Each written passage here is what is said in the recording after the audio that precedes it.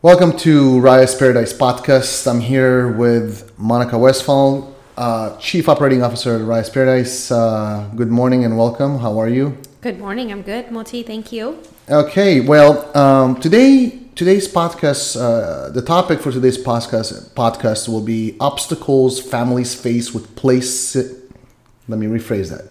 Obstacles families face with placement in a brand new community. So, Monica, since we did open a brand new community in San Clemente, I prepared a few questions, and hopefully these questions will be able to educate our listeners or guests. So here's one important one, and that is, what are the challenges families are faced placing a loved one in a brand new community? You know, Moti, there's a list of them. And so our community's been open for 4 or 5 months now. And we've had quite a bit of families come through. And there's a broad, list of questions that they'll ask. And they can be related to anywhere from the food or caregivers or the rooms or even the simple thing of not having enough residents. So how do you ensure that this because it's a new building and the staffings are new, staff are new, how do you ensure that the staff get the properly training and the direction how to care for staff, whether it's a nurse or cook or LVN or CNA or whoever it may be? Yeah, so that's a great question because a lot of families are asking that. So when we first started started going through orientation with some of our new staff members, even way before getting any residents. All of our caregivers, staff, any department went through a full 2 week of training, and that we covered everything from the resident rights to how to report abuse, how to deal with difficult and challenging behaviors.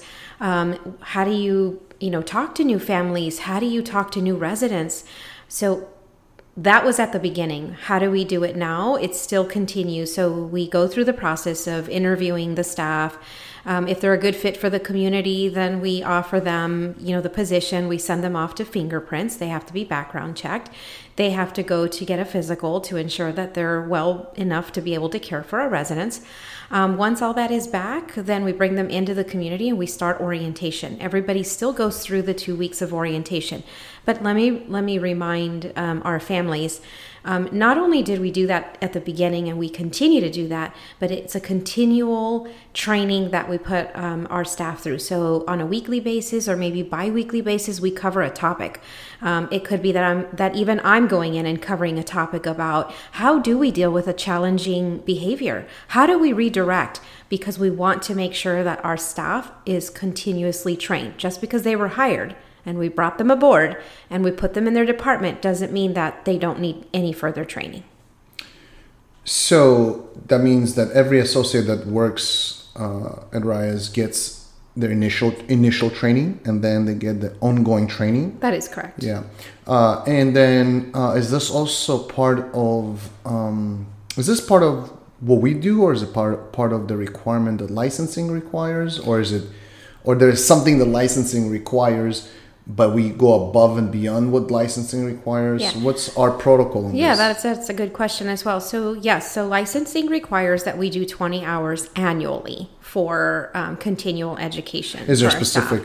There's different topics. Okay. Yes, so some of them could be related to dementia, some of them could be related to hygiene, and et cetera, et cetera. Mm-hmm. But we go above and beyond. So we continue the training. So we don't just do 20 hours. We'll look for any topic that we can. Again, I'm going in a couple of weeks and doing a refresher on how do we deal with challenging behaviors. As you get new residents into the community, not everybody knows how to deal with the difference of the residents in the memory care. So another training to all staff, not just the staff in the memory unit. So in a new community, is there like any difference between a community that has just opened versus a community that is at capacity in terms of activities and engagement? Yeah, there's a big difference. So when you first open a community versus having one that's already established, your established community already has a set of programs. You already have the residents that are kind of telling you what they like and what they don't like. And you base your program activity on that. In a new community, you kind of don't know. So you kind of start with a fresh slate. And you put activities, on an activity calendar, and then you start to approach the residents and say, would you like this? And then you take a tally of whether or not it's well attended, it's not well attended. And so then you start to go through your activity program based on what the residents like and what they don't like. So basically it's a learning as you go through with the residents as to what they like to do. So is there like some sort of a meeting between the engagement coordinator and the residents that reside in the community as to what they like and what they don't like? Yes. So licensing requires that we do what's called a resident council meeting. However, the residents have to request to want to do that.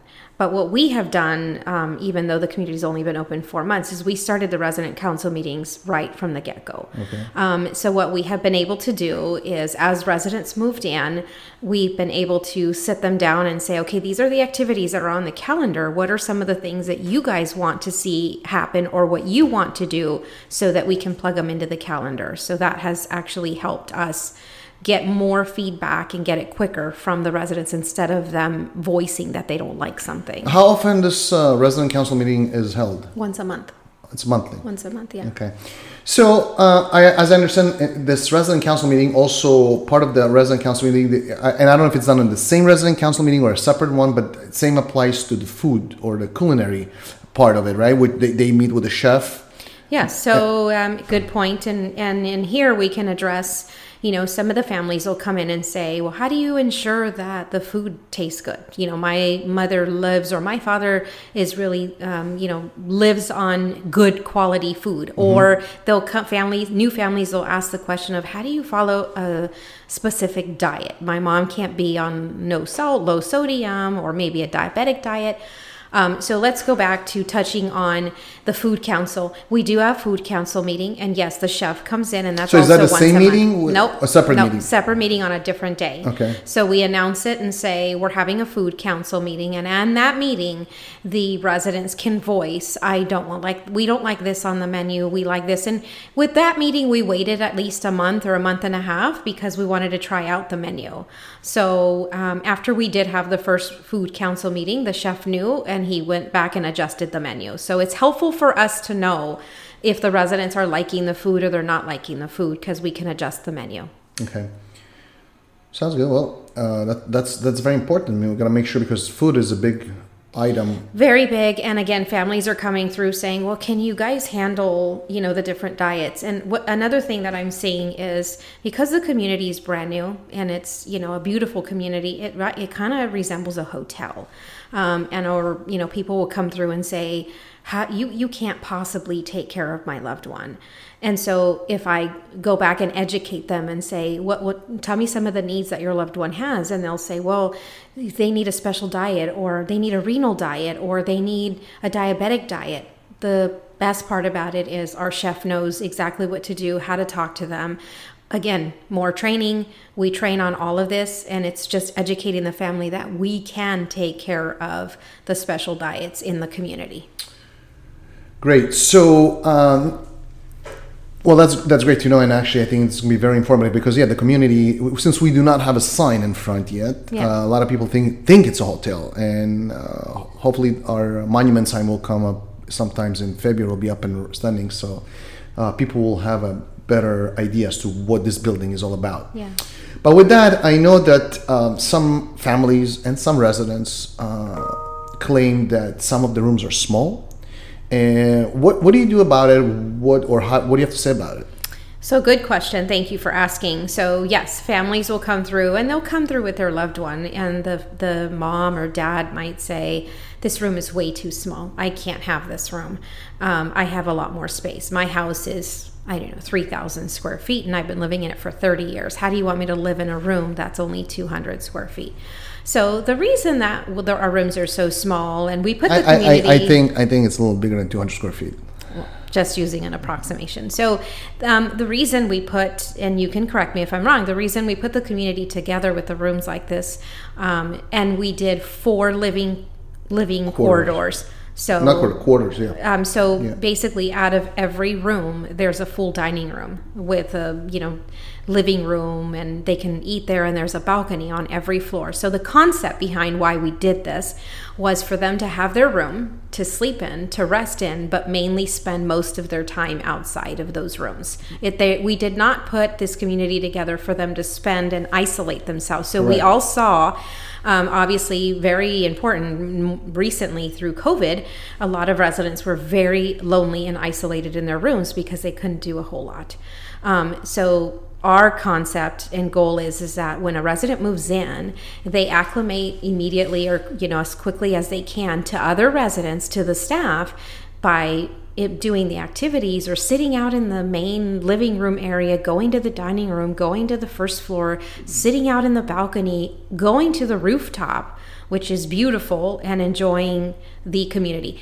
One of the bigger things I always tell families, or I'll tell the potential resident, is the whole community is your home. It's not just that one bedroom. Yeah. So it's important to socialize, interact, because a lot of residents or elderly, they do suffer from depression, and I think by being engaged with I think it helps with it. Yes, and we have found obviously in the last 4 months that we've had some residents move in, is they'll come through and they'll say, I don't really have anybody, but it's really, again, this is where you get the activity department and you start implementing these meetings, which is really important, to have them socialize with other residents and then the staff.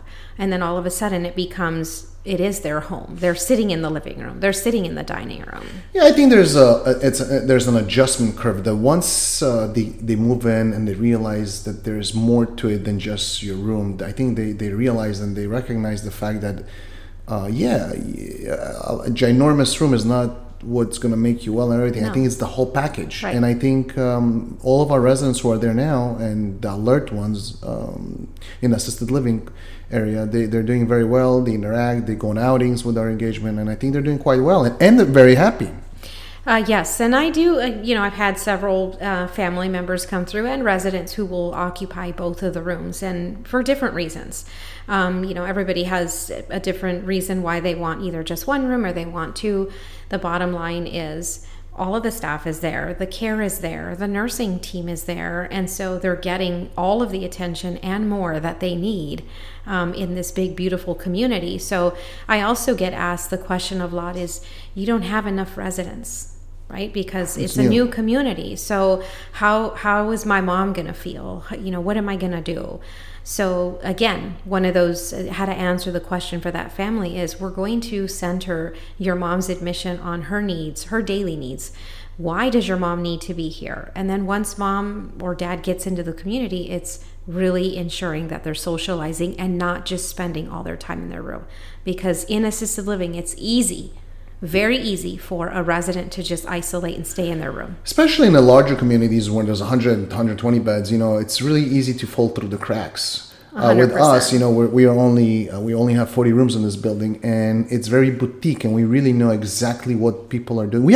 Our system determines how long a resident stays or spends time in a room, and it actually alerts us if it's more than X amount, whatever we trigger the alert to notify us. But I think, if you ask me, I think it's better.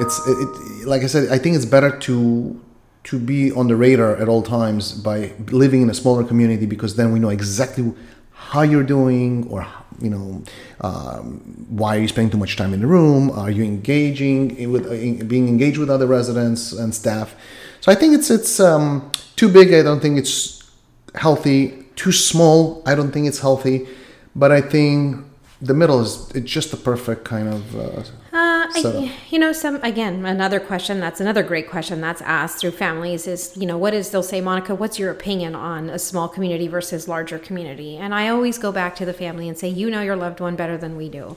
These are the pros with having a smaller community. These are the cons. And so for some residents, it's great to be in a smaller, intimate setting. And for some residents, they just need that larger space. So it's really going to be based on everybody's One-on-one individual basis. need. Yeah, everybody's individual needs. So if for some residents it's great to have a smaller environment, for some it's not. And I'm glad that you touched on the Care Predict, because that is that has been a really good key or a tool that has been very, very helpful in the community, to the point where we even had markers put up on the rooftop so we can identify that there's residents up on the rooftop. So that has been very, very useful, that device.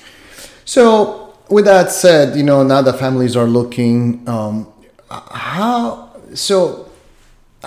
does the family member knows, or what should trigger an alert to a family member or responsible party? When is the time to place a loved one in a community rather than living at home? Another great question. So, in all my years of doing this, I've been a social worker for years, 25 plus years. And this question is a very common question. And so my answer to the family is, the minute that you start to recognize that your mom or dad or loved one, whoever it is that you're looking after, you're starting to need to assist them with more and more things on a daily pattern. For instance, mom's calling saying, I can't cook for myself anymore. I can't go to the grocery store. I can't sleep at night, and I'm having a hard time getting up at night. When the family starts to see those things, those are probably the biggest signs. Yeah, it's more like safety and also isolation. 100%. That really can take a quick turn to the decline direction, where and a lot of families or maybe even residents will at first say, no, I want to stay at home. But then once they come, it's like little kids, once they come and they realize, oh, wow, I don't like it at first, but then they realize there's so much to do. I think they realize it's like an adjustment curve.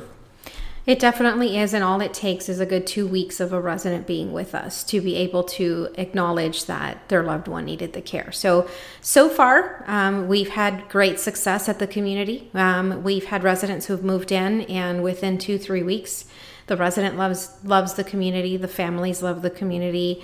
Definitely creating and changing lives at this community. We've only been open for 4 months, 5 months, I would say, and we have definitely had great success, and we continue to. And I look forward to being able to help many more families. But we're changing lives day by day. That's great. Well, that's the mission, and I know you're going to be doing very soon a podcast with as a success story podcast. Yes. And I think that'll be very exciting. I'm actually looking forward to listen to that one, since I'm not going to be present. But that's great, good information. I'm sure a lot of people will benefit from this. Is there anything else that you would like to add?